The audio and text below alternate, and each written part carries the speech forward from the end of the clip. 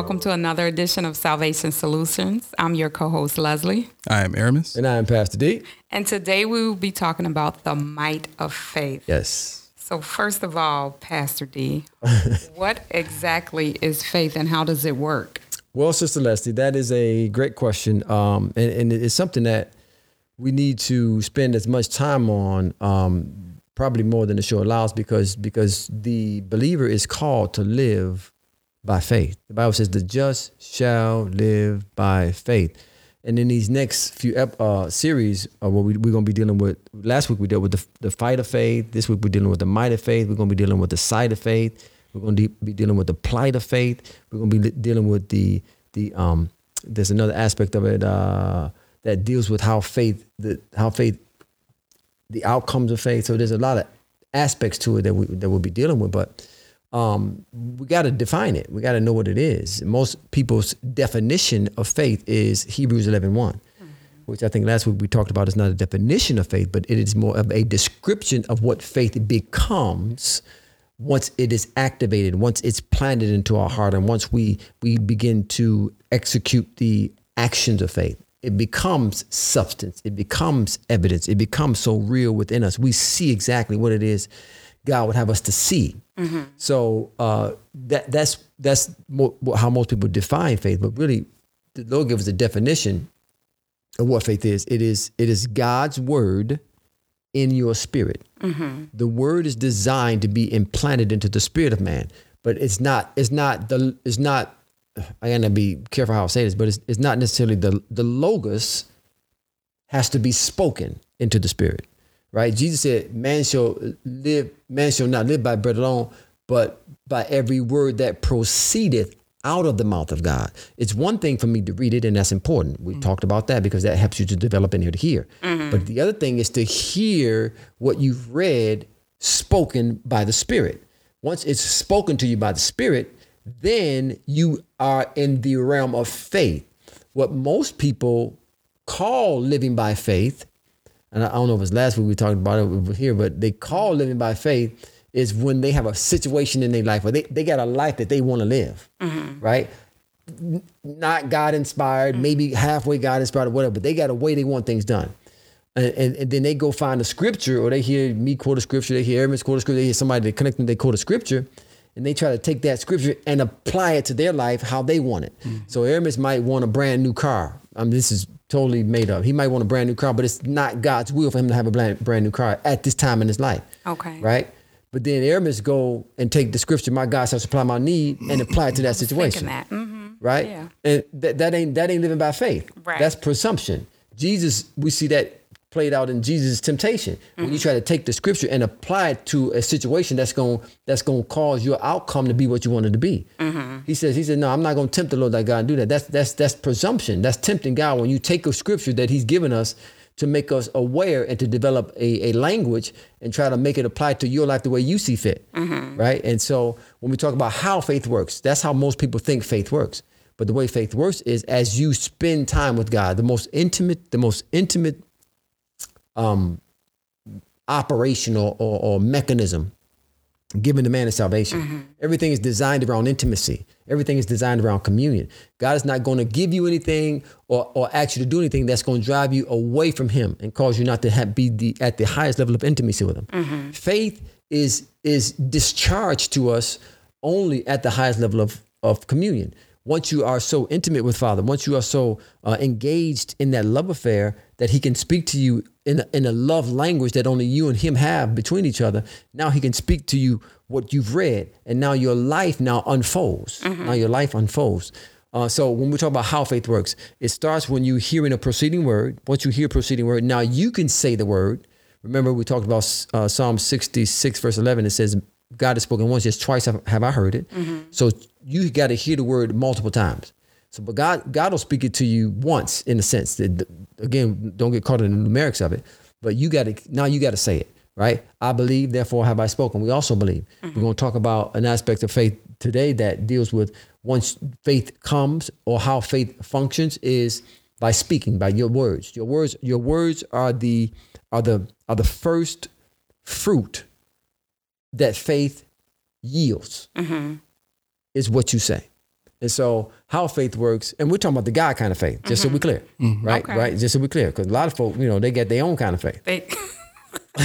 As you were speaking, it made me think about something like the God. I'm glad you brought up the God kind of faith, because you know how sometimes you'll have a friend or somebody saying, that they're struggling with maybe financial stuff. Okay. But they have a skill, and you actually need that skill because you don't have it. And you'll say, oh, well, can you do whatever? But they don't know you're going to pay them, and you try to pay them. And then, no, my God shall supply all my needs. But he's supplying it through me, right? Are they trying to show that they have faith? They're being religious. That's okay, but that's not the God kind of faith. They're being arrogant. They're being arrogant. That's okay. No. That's great. Most folk won't pick it up like that, but that's arrogance, right? Because in their mind, they're exalting how they think and how they want God to supply the need over how God said He would supply your need. Right. He says this in 1 Corinthians the 7th chapter. When speaking of the gifts of the Spirit, he says, Holy Spirit is given the gifts for all men to profit. To profit. That word profit, that means to make money, to gain, to build wealth, right? The gifts and callings of God are designed to bring us into a level of wealth that we won't have need of anything, but we can also be a blessing, right? So when they decide that they don't want to take money because of the gift God has given them, they're being arrogant. Okay. Being arrogant, right? They just, I'll give them the benefit of the doubt. We'll give them the benefit of the doubt. They just don't know better. They don't know better. Okay. They don't know better. We'll give them the benefit of the doubt. Now, some folk know better. We'll give them the benefit of the doubt. And so, but that's how that works. In our Building Wealth God's Way brand, we go into this in intricate detail of how wealth creation for the believer begins with the gift that God has given them to cause him to profit. You got to discover it, you got to develop it, you got to design it, you got to deploy it, and then that's how you monetize it, right? So it's all built into our gift set, and so that's another aspect of people attempting to walk by faith, to live by faith, is when they, my God shall supply my need. Yeah, but here it is. I'm going back and forth about a series about Jehovah Jireh, right? So we all scream, run around the church, start flipping over and doing all kind of stuff in the service when people start saying Jehovah Jireh, and the preacher get up there and say, God is about to supply your need, and God is going to open this door, and God is going to do this great. He's your provider. Don't you worry about nothing. You just be patient. When folks start running around the church, right? They do it on purpose. They know what they're doing. No, they're taking laps. They know what they're doing. But our Jehovah Jireh, which means the Lord who sees and provides, has a provisional system. Okay.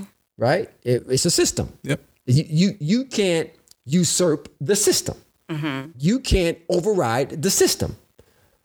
You have to abide within the confines of the system. If Aramis goes before God and he says, Lord, you said you would supply my need, he'll say, I have. Lord, I want to be a millionaire. He'll say, you can. Because he's already given him everything he needs. He's given him the gift of music in every fashion, from singing it to producing it. I'm still wondering why he hasn't broke out in a song on this podcast. I mean, he just opened his mouth and it's like, I'm waiting on that to happen. I'm waiting on that to happen. Yeah, we'll get him singing one day. We'll get him singing. But that's just that. There it is. It's his provisional. His provider has given him a provision to do it through his gifting, right? And now it's up to us to develop the skills that go along with entrepreneurship and monetizing to do that. But that's God's a provider, but he has a provisional system.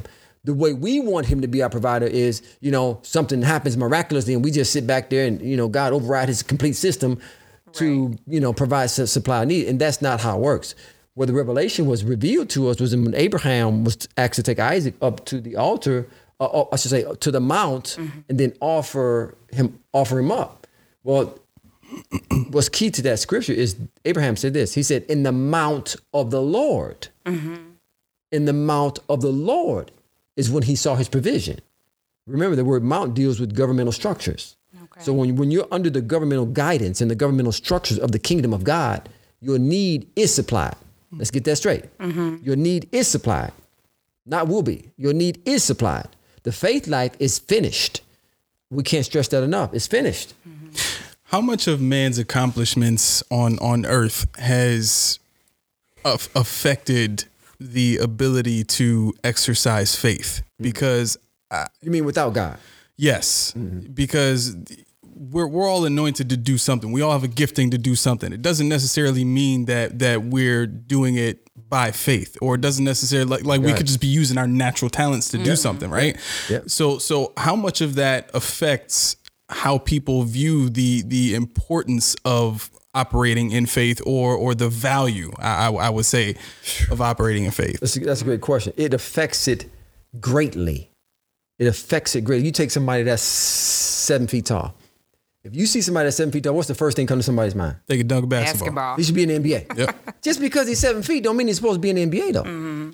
Just because he's 7 feet, right? Yeah. So what happens is, but because we have a worldly structure that will glorify and will enable him to maximize on him being 7 feet tall, he can go ahead and maximize it and do it, and God ain't got nothing to do with it, and make billions of dollars, and God wouldn't have a thing to do with it.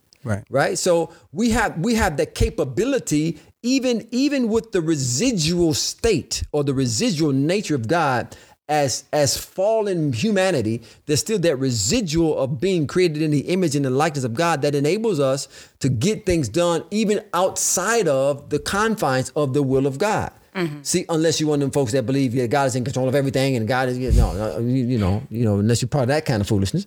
But no, that's not what it is. You can be successful. And I believe because of that, people will shy away or not totally submit, because you can have a certain degree of success outside of the boundaries of the kingdom of God and the faith life. And so that becomes a hindrance to a lot of people. Like how do you tell Bill Gates he need to get saved for what? Saved for what? Well, like you need a relationship for Lord for what? I am God. In his mind, he's not, unless there, and again, we're looking at it from the outside. I mean, he could have marital problems.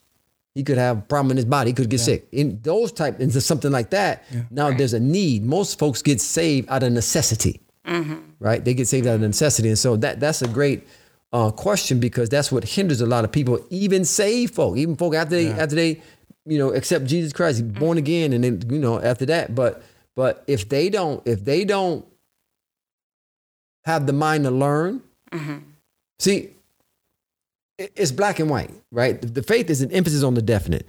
There's no gray area when it comes to your faith. Either you're leaning to his understanding, or you're leaning to your own understanding. Oh, okay. Ain't no in between. Yep. Right? If I'm not leaning on his understanding, then I'm leaning on my understanding. Yep. Right? If I'm not trusting in him, then I'm trusting in me. Ain't no in between. It's like, man, you on this side or that side. Right. It is as black and white or plain or simple as it can be, the faith life. And so we got to understand these nuances of faith if we're going to be successful and living by faith, so that we can ascertain all that God has called us to ascertain when it comes to the faith life. So to go along with that answer, I want to ask this: is it? And I guess this is kind of just for the sake of clarification. Is it a situation where everyone has the same potential for their faith, or is there certain designations of, like this person might have a greater potential for faith, or this person, is only destined to have a mid-tier level of faith? You know what I mean? Like, I mean, everybody has a preordained path, so to speak, right? But could someone who is on the path to be the best janitor in the world able to have the same level of faith as someone who's, moving metaphorical mountains, so to speak? You know what I'm saying? Yes. The answer to that is yes. I'm going to go to the scripture in Romans, right? Romans, the 12th chapter, the 3rd verse, right? Romans, the 12th chapter, 3rd verse. The question was, does everybody have the ability to get it to a certain degree of faith? Yes. Right. So we all start at the same place when it comes to faith. Like Benny Hinn, Bishop Jakes, all these, people, they all started at the same place we start. Right. Romans, the 12th chapter, the 3rd verse lets us know that. It says this, for I say, through the grace of given unto me, to every man that is among you not to think of himself more highly than he ought to think, but to think of himself soberly, according as God hath dealt to every man the measure of faith. Right? And that every man speaks to every man that is a born again believer, right? Okay. So what we mean by that is that word measure there means a limited amount. It means a degree of something. Mm-hmm. In this case, it means the least that you can possibly have. So this past week, I was meditating in the scripture over in Matthew, where we talked about the mustard seed. And the Lord spoke to me. This thought came to me. You don't have to have a whole lot of faith to get a whole lot done. Mm-hmm.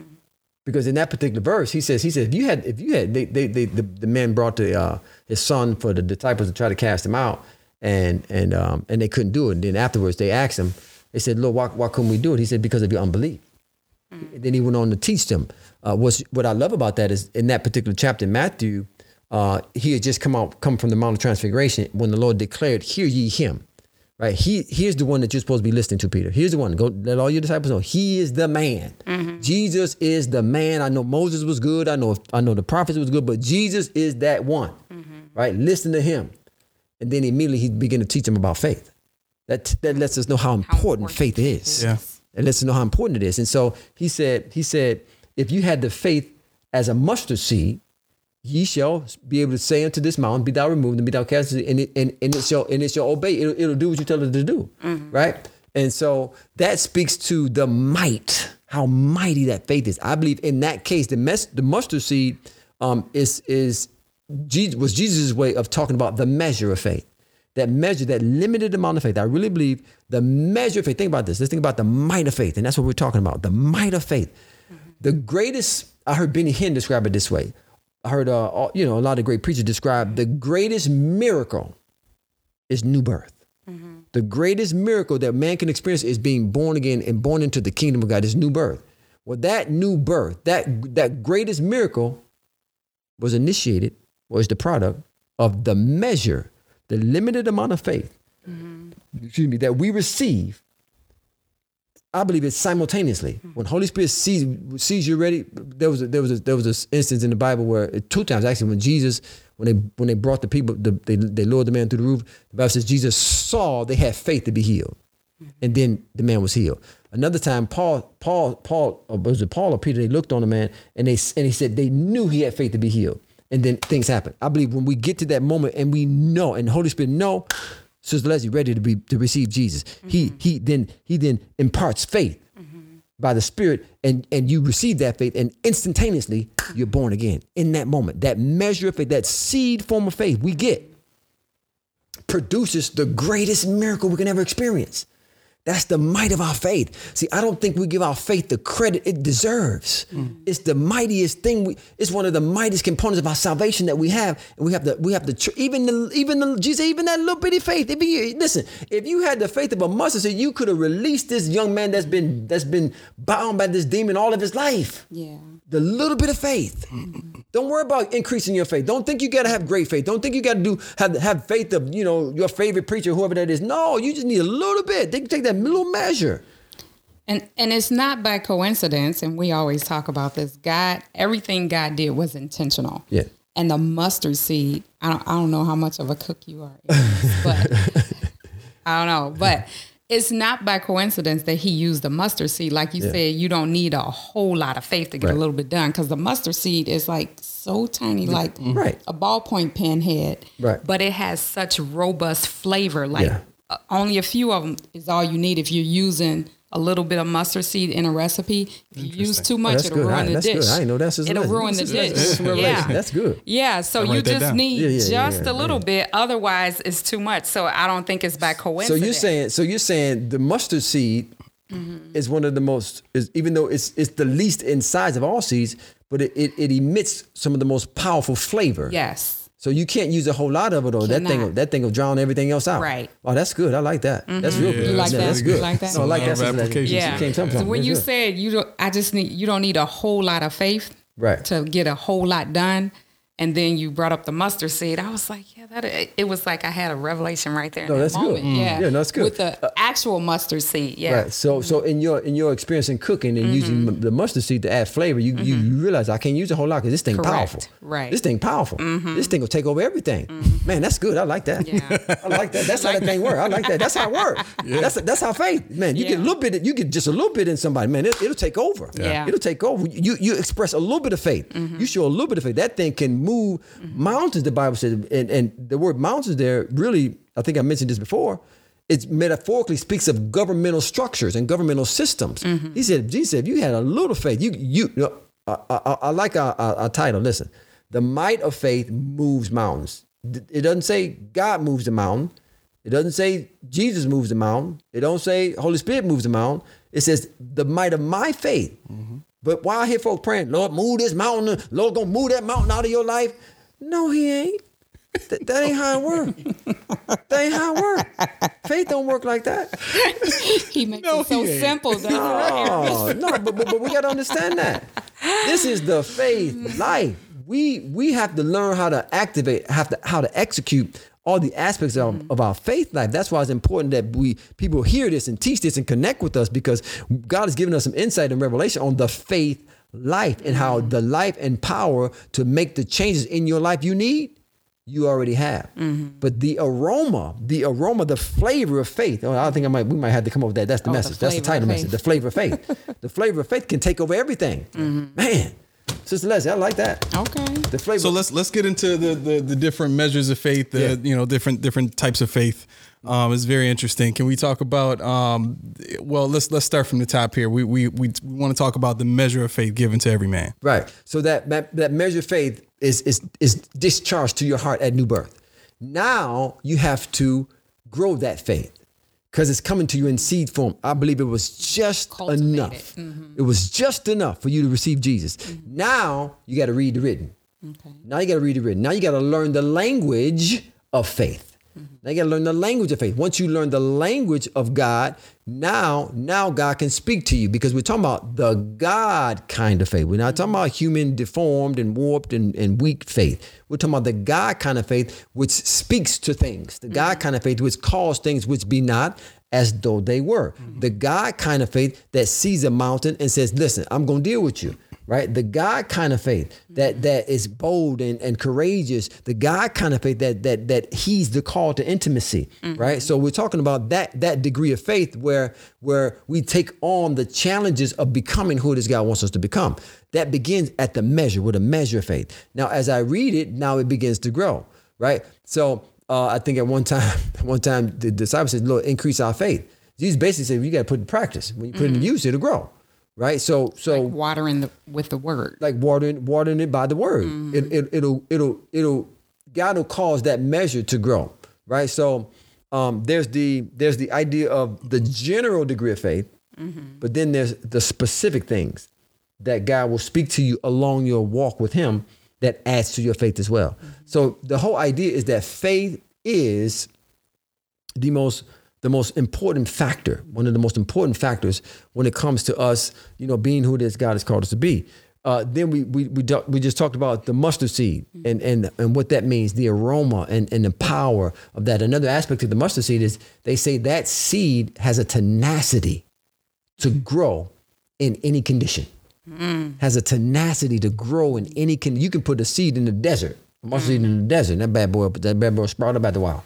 It has the ability to go real deep. Its roots go real deep into the ground, right? So it becomes, as Jesus put it, becomes the greatest of all trees. It's that birds come and lodge in the branches of the mustard tree, right? It's a powerful, strong, deeply rooted tree, and it can grow in some of the most arid places, right? So that's another aspect of the mustard seed. But it starts off as the least of all seeds in the sense of the size. So Jesus said, you don't need a whole lot of faith to get a whole lot done, right? And then we get over into the might of our faith when it comes to the sifting, right? So in Luke's gospel, Jesus was on his way to the cross, and Peter, being the Peter that he was, he said, Lord, I'm willing to go all the way with this thing. I'm willing to die for you if you come down to it. Jesus looked at him and said, oh, Peter. I get it, son. I know. I get it, Simon. But listen, the cock gonna crow 3 times. No, I'm sorry. I got ahead of myself. He said, Simon. He said, Peter. Satan has desired to have you, that he might sift you. He said he desires to have you, that he might sift you. In other words, Peter got to go. Peter, you're gonna go through something. Right. You're gonna go through something. You know, there's still something in you that's gonna give him space and room to come in your life and take you through something. Right? A lot of times we think we're ready for things that we're not quite ready for. Right? So he says, Simon, Satan has desired to have you. So you got to have you first. So he got to have room in your life. You got to have a place in your life that he might sift you. The idea of sifting means to separate. The whole idea of sifting is to separate. Same thing happened to us in the garden. The whole idea is the first thing the enemy has to do is separate you before he can do what he wants to do. He got to separate you from your God. He got to separate you from intimacy. He got to separate you from fellowship. That's why you always say ain't no space in love. Ain't no space in love. Ain't no space in love. You got it. Ain't no space in love. That's a whole nother revelation. Yeah. But ain't no space in love, right? The reason most couples have issues is because they get too much space, right? Most men, they want space. No, man, you got married. When you said I do, I want to marry you, you said I don't want no more space.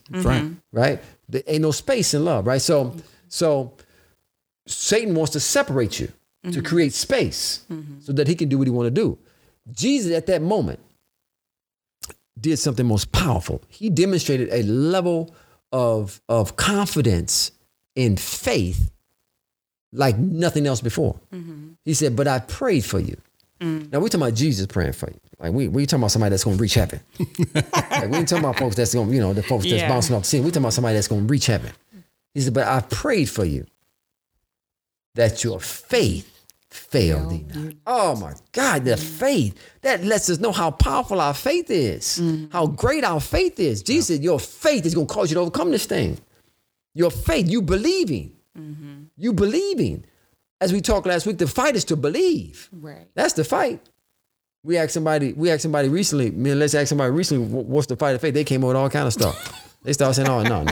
Well, what's the fight of faith about? Oh, I ain't this, Yeah. No, the fight is to believe. A little acronym. Right. The fight is to believe. The fight is to believe. That's it. Folk had acronyms. I'm sorry. They came up with all kind of stuff. My brother, I love him. I love him good. But he was off on that. I love him good, but he was off on that. Yeah. The fight is to believe.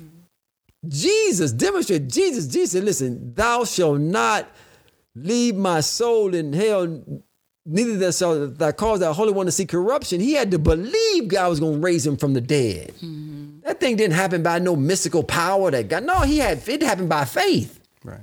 That happened by faith. He quoted the scripture. That happened by faith. He read something. He believed. He read it. God spoke it to his heart. That's you, son. And this is what's going to happen. He received it and he confessed it. Thou, you ain't going to leave my soul in hell. Neither shalt thou suffer thy Holy One to see corruption. I'm coming up out of this thing. I believe he was quoting right when he was in the belly of the earth. He was quoting it. He was declaring it. He was quoting. He knew he had the victory. Power, the faith. He said, I prayed for you that your faith fail thee not. Man. So I have a question, and I kind of been mulling this around for a minute or so. Is the greatest level of faith equivalent to a childlike faith? That's a great question. Is the greatest level of faith? So I'm going to say an affirmative yes on that. Right, so let's deal with the two people in the Word of God where great faith was characterized. Jesus only spoke to two people or referenced two people as having great faith.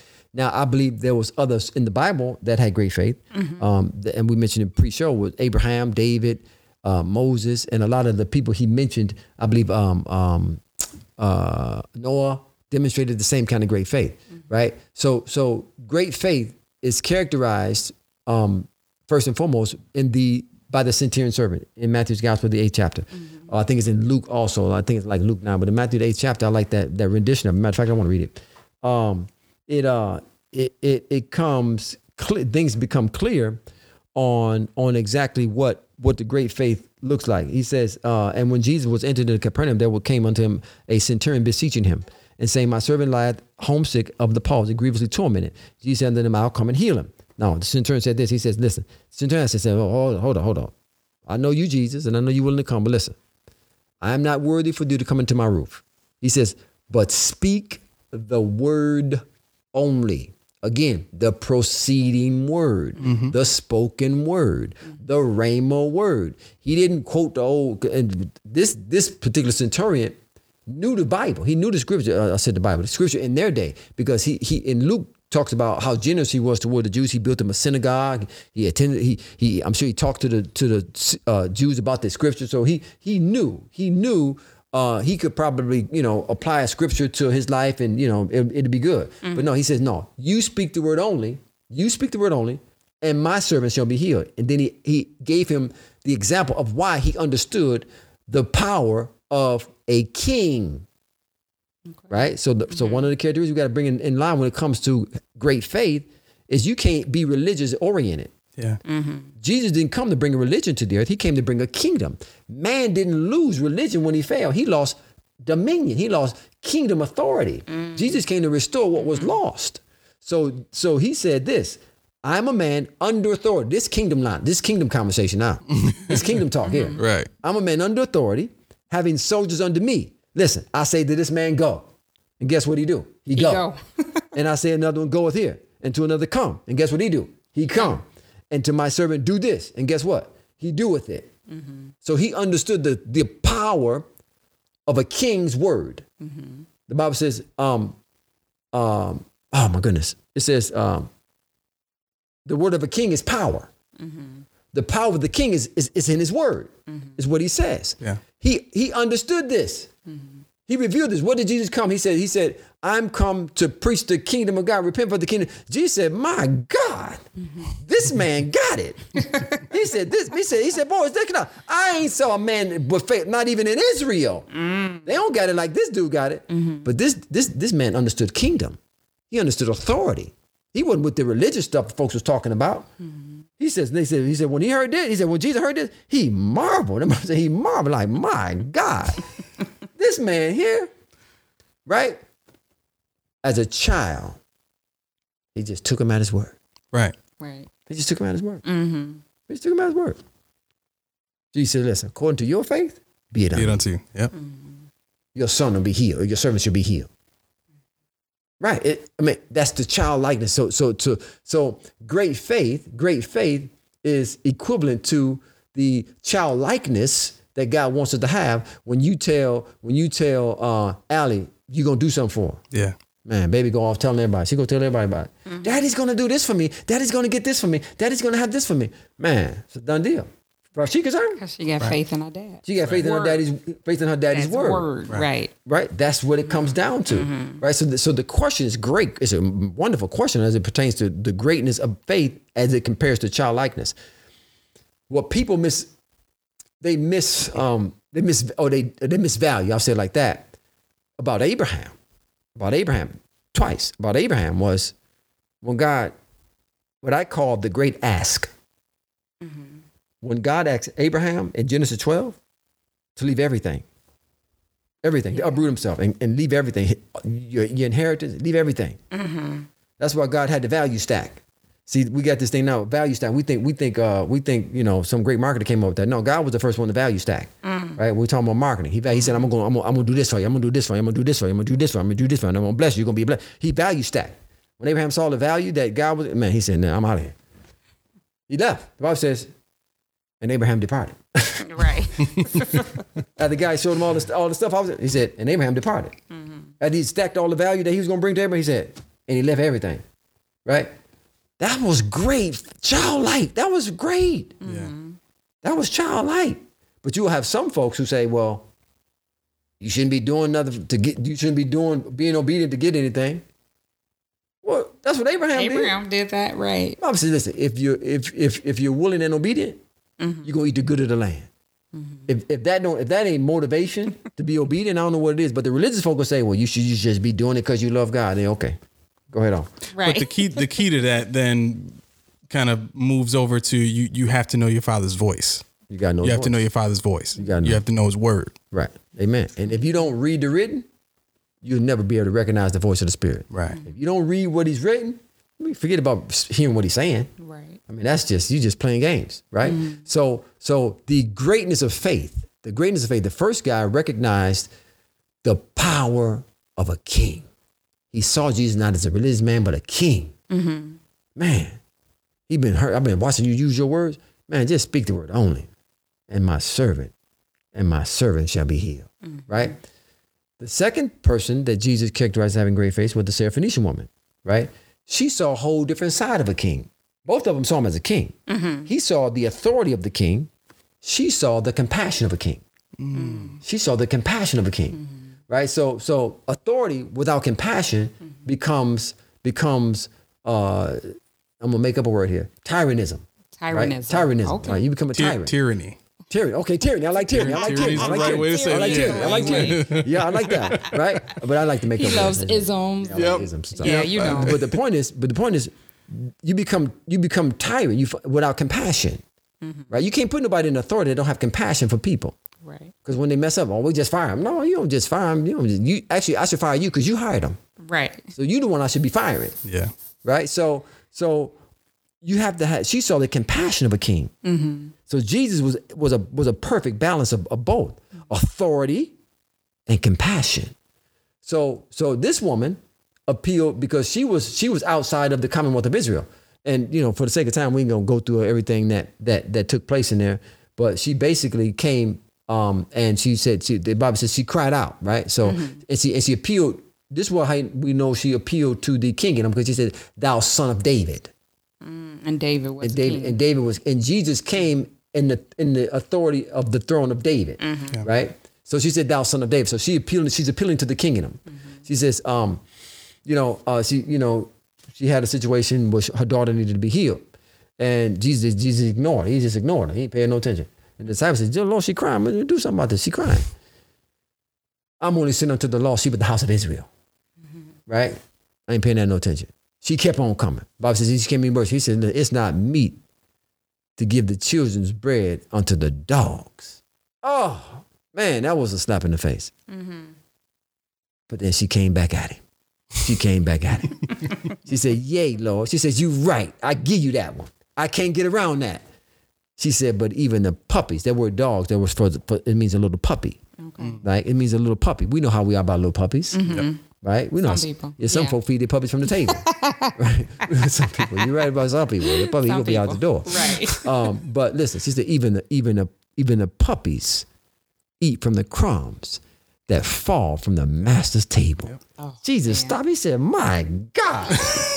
He said, "Woman." I can't fight with that. He said, "Woman, I can't compete with that. You done tapped something in me." It's too much having both of y'all react like that. I just want y'all to understand. Y'all doing it at the same time is a little much for me.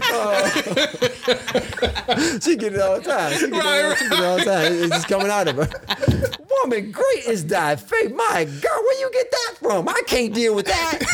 Go on home. Your daughter healed. Woman, great. So, but she appealed to she saw the compassion of the king, right? So the centurion servant, he knew how to appeal to the authority of a king. Speak the word only to get a word out of him. She appealed to the compassion of a king to get a word out of him. Oh, it's a beautiful revelation. But look, even in saying that, a little crumb could have been like a mustard seed. Like a mustard seed, right, exactly. It's a little bit, right. A crumb can just give me a little crumb. Just give me a little bit, and I'll make that thing work. That's amazing. Right. But the compassion, man, compassion is love in motion. It's the stirring of love. She stirred his love. Oh my God, he wasn't even supposed to be dealing with her. Right. But when you stir his love, man, you get whatever you want. You get whatever you want. It's all about intimacy. See, that's what that speaks to. You get that right. Don't turn this to no gospel love session. Right. I ain't ready for that yet. Don't turn this thing to a gospel love session before we run around here. But she appealed to the compassion to him. Oh my God. He says, "Woman, great is thy faith." So great faith recognizes authority, at the same time love and compassion. And so what is it that a child that brings the greatest glory or honor to a father is when he recognizes authority, but yet they still understand his compassion and they're able to love each other in a way that's beautiful. And so, to the long version of the answer to your question, yeah, but great faith, is characterized like that, and we see that, we see that in those two scenarios, that great faith is something that we all can have. That measure, that mustard seed measure that we've been given, can grow into a great a degree of faith that God can say, great is thy faith. But you got to understand the theory of a king and the compassion of a king. So I want to get into faith overcame death. Oh yeah, that's very interesting, because based on what the word says and a lot of the teaching that I've gotten from you, we were meant to live forever. No doubt about it, man. Right? No doubt about it. The fall of Adam is really what halted that process. Right. So let's talk about how faith overcame death. Right. So there was multiple resurrections throughout the Bible. Right. But I like to focus on I want to focus on these two. One was Isaac. Right. I want to read it. It's in Hebrews, right? And it talks about Abraham in that hall of faith. But what a lot of folks miss is how Abraham actually demonstrated a degree of faith that they just focus on him being, him causing his organs to come alive, right? As we just focus on him walking away from it, all that was faith.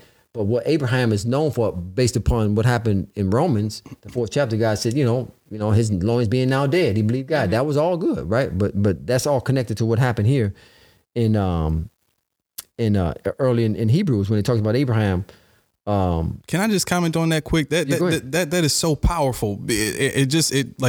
So the importance of being able to hear our Father's voice. There's such a subtlety in the ways that we can be healed. You're talking about reviving organs, not necessarily the entire person, right? But you have to be able to hear that to be accurate with what you speak, to speak to a specific thing to give it life, right? It's not just body rise, right? It's not just eyes open. It's a specific thing. It's Abraham. You're gonna have a son, man. Right. Here we go. You're gonna have a son. Here we go. You're gonna have a son. I don't care what the body telling you, you bring it forth. I don't care what your body doing, you're gonna have a son. That's what he telling Nobody ask him how that's gonna get done. Nobody ask him how that's gonna get done. Oh man. He said you gonna have a son. That's all he had to tell him. That thing gonna work. It's gonna work. Here we go. See?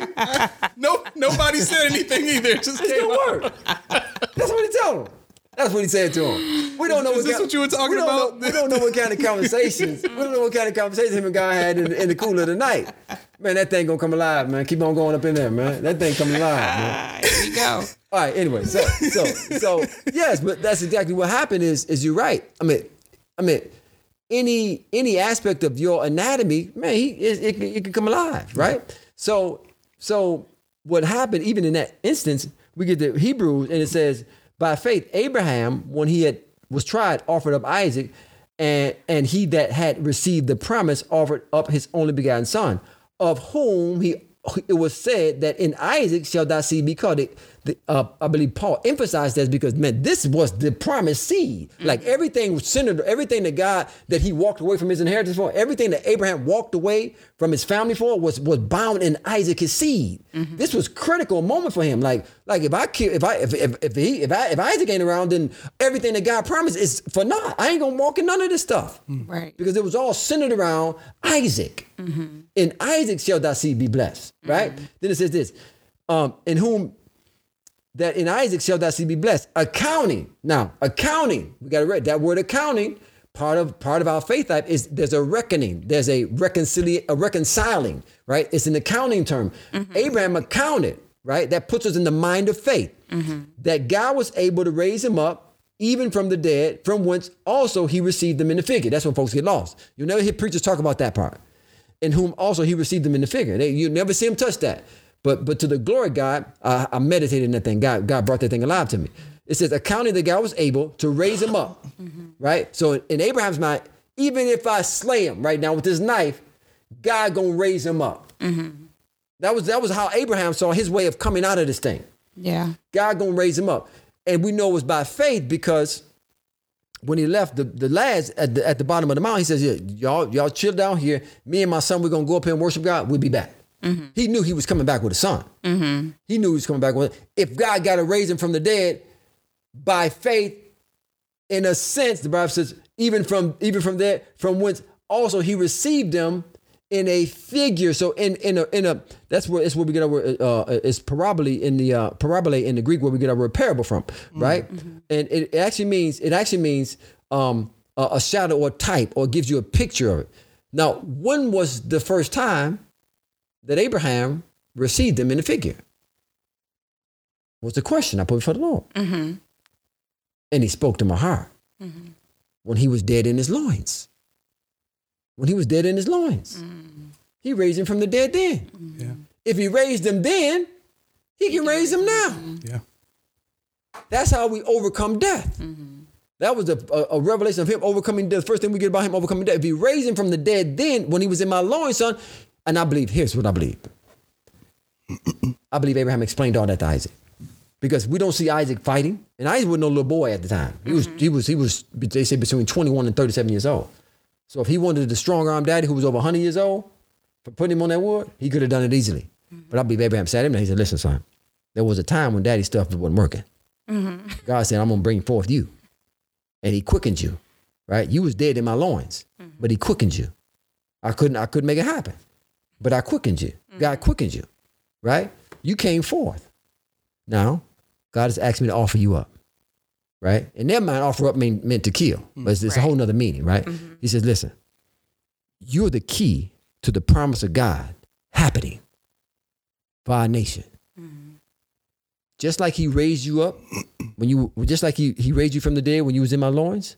If I kill you now, God will raise you up now, because you're the key, and God can't break his promise. I just said, okay, daddy, let's do it. Man, that thing moved, God. Hold up. I got something caught in the thicket over there. Right. You gotta do that. I got something caught in the thicket over there. Go get that. Now I know. Not, and it's not that I don't believe God know, but now you know, Abraham, and I really believe at the time it was about Isaac knowing. It was about Isaac knowing. Now Isaac knows. Now Isaac knows. See, now what Isaac seeing his father being devoted to God in that degree, with Isaac seeing the faith of it, how can he not live by faith? Yeah. How can he not go on by faith? Yep. My dad was willing to slay me to please God. How can he not? Man, it was a powerful moment. Faith overcoming death. Yeah. Right? Lazarus, Jesus from the grave, Lazarus. Faith so powerful, man, leave him in the grave 3 days. I ain't worried about that. Leave him in there 3 days. I want folks to realize what a lot of folks don't understand, that in the Hebrew mind, in the customs and cultures of that day, it took 3 days for the spirit to leave the body and to go where it was going. After 3 days, that's when they say, no, he's shown up dead, now his spirit. So Jesus had to be sure folks knew. After 3 days, listen, he's going to be good. We got to wait so these folk will know in the might of faith. And he went on and did what he did. And then obviously Jesus, we talked about that already, him believing the scripture that in Psalm that says, thou shalt not leave my soul in hell, neither shalt thou allow the Holy One to see corruption, right? He believed it, and God raised him from the dead and declared him to be the Son of God by faith. That's what the Bible says. He declared him to be the Son of God by faith when he raised him from the dead. The Son of God had to believe. So that's how faith overcomes death. And the same thing, we might have dead situations in our life. We might have dead marriages. We might have dead businesses. We might have dead whatever's lifeless in your life. By faith, you can resurrect it. But you got to receive a word, then you got to speak a word. And the might of that receiving and speaking will bring life. He told Ezekiel, man, speak to them dry bones, man. Talk to them bones, call them bones to come alive. Man, he starts speaking to them, the joints and cartilage and sinews start coming together because of the faith in the words that were spoken. We believe, therefore we speak. Paul said we also believe and therefore speak. Right. that took place over in 2 Corinthians, the 4th chapter. So when you talk about faith overcoming death, the might of our faith, that's what it's all about. But we gotta understand how faith works. Yeah. Right? Stephen was a man full of faith, the Bible says. Full of faith. And because of his faith, he said after that, he did great and mighty miracles because of his faith. Yeah. Right? So, yeah, faith is mighty. We just got to give it the credit that is due. Amen. We don't need a whole lot of faith to get a whole lot done. That's good. That's good. I'm thinking, I was thinking about believing and then speaking too, as you were saying it, because, when you're little, you don't really understand the importance of speaking it. Yeah.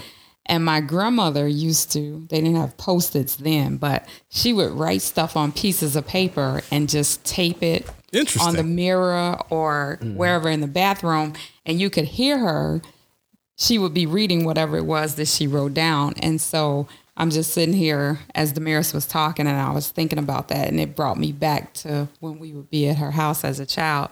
We would say, at first we would be like, why grandma always saying that stuff? Why grandma? But once you really read the word and understand it, and you understand how important it is to speak it, that's why speaking is all over the Bible. Even death and life is in the power of the tongue, and those who love it shall eat the fruit thereof.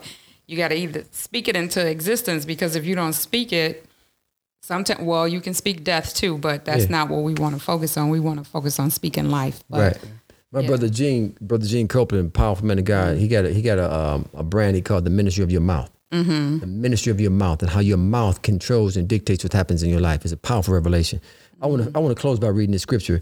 It says, Mark 11, verse 22 says, and Jesus answering said unto them, have the faith of God. Or in other words, or have the God kind of faith. We're talking about the God kind of faith in the beginning of the show. He says, for verily, truly, truly I say unto you, that whosoever shall say, that word say is a powerful word. It's the word epo in the Greek. It literally means to say the same as. Whosoever shall say what's been said to them. I want to bring that forth. Whosoever shall say the word that's proceeded out of God's mouth and has planted itself into your heart. Whosoever shall say what's been said to them, whosoever shall say unto this mountain, to say the same as, to say the same thing that word says about, that's saying inside of you. So when God said to Abraham, you're going to have a son, Abraham had to keep saying to himself, I'm going to have a son. I'm going to have a son. My loin's going to work. I'm going to have a son. When God said that, the one with the issue of blood, she said, if I can but touch the hem of his garment, I'm going to be made whole. I'm going to be made. She had to keep saying it. She had to keep saying it. She had to keep saying the same thing. She had to keep saying it. Right? Say to this mountain, be thou removed and be thou cast into the sea, and shall not doubt in his heart, but shall believe in those things which he said shall come to pass. He shall have whatsoever he saith. Do you believe in what you're saying? Right. Do you believe in what you're saying? If you're not saying what's being said to you, I understand why you don't believe it. But if you're saying something that's been said to you, if you're saying something that's proceeded out of the mouth of God, as the centurion servant said, listen, I say one do this, it's done. I tell him to go here, he go. Right? The power and the might of our faith is released through our words, through the ministry of our mouth. I'm done, Sister Leslie. Praise God. So we wanna just mention briefly that the book is doing well. We got a podcast we got to do after this. That we got to talk about, reparations now and why. And we just want to encourage you guys to go to my website, DamarisJohnson.com. Get the book. This is, again, the will of God for Black America to be granted reparations. It's time for that to happen. They just recently passed, just got out of the judiciary position by voted to adopt HR 40, which is the study, which is a bill that's for the commissioning the study of slavery and its impact on Black America today. And then they're going to come forth with some proposals as far as, a reparations program for Black America. So it is the beginning, it's a monumental step. It's the beginning of, I believe, the will of God for Black America to be granted reparations. So I want to encourage you to do that. And with that, we want to thank you for watching. Make sure that you share, like, comment, ask questions, but, follow us on YouTube, follow us on Instagram, follow us on Twitter, so that you can continue to hear this life-changing revelation on the faith life. And until next time, God bless you and be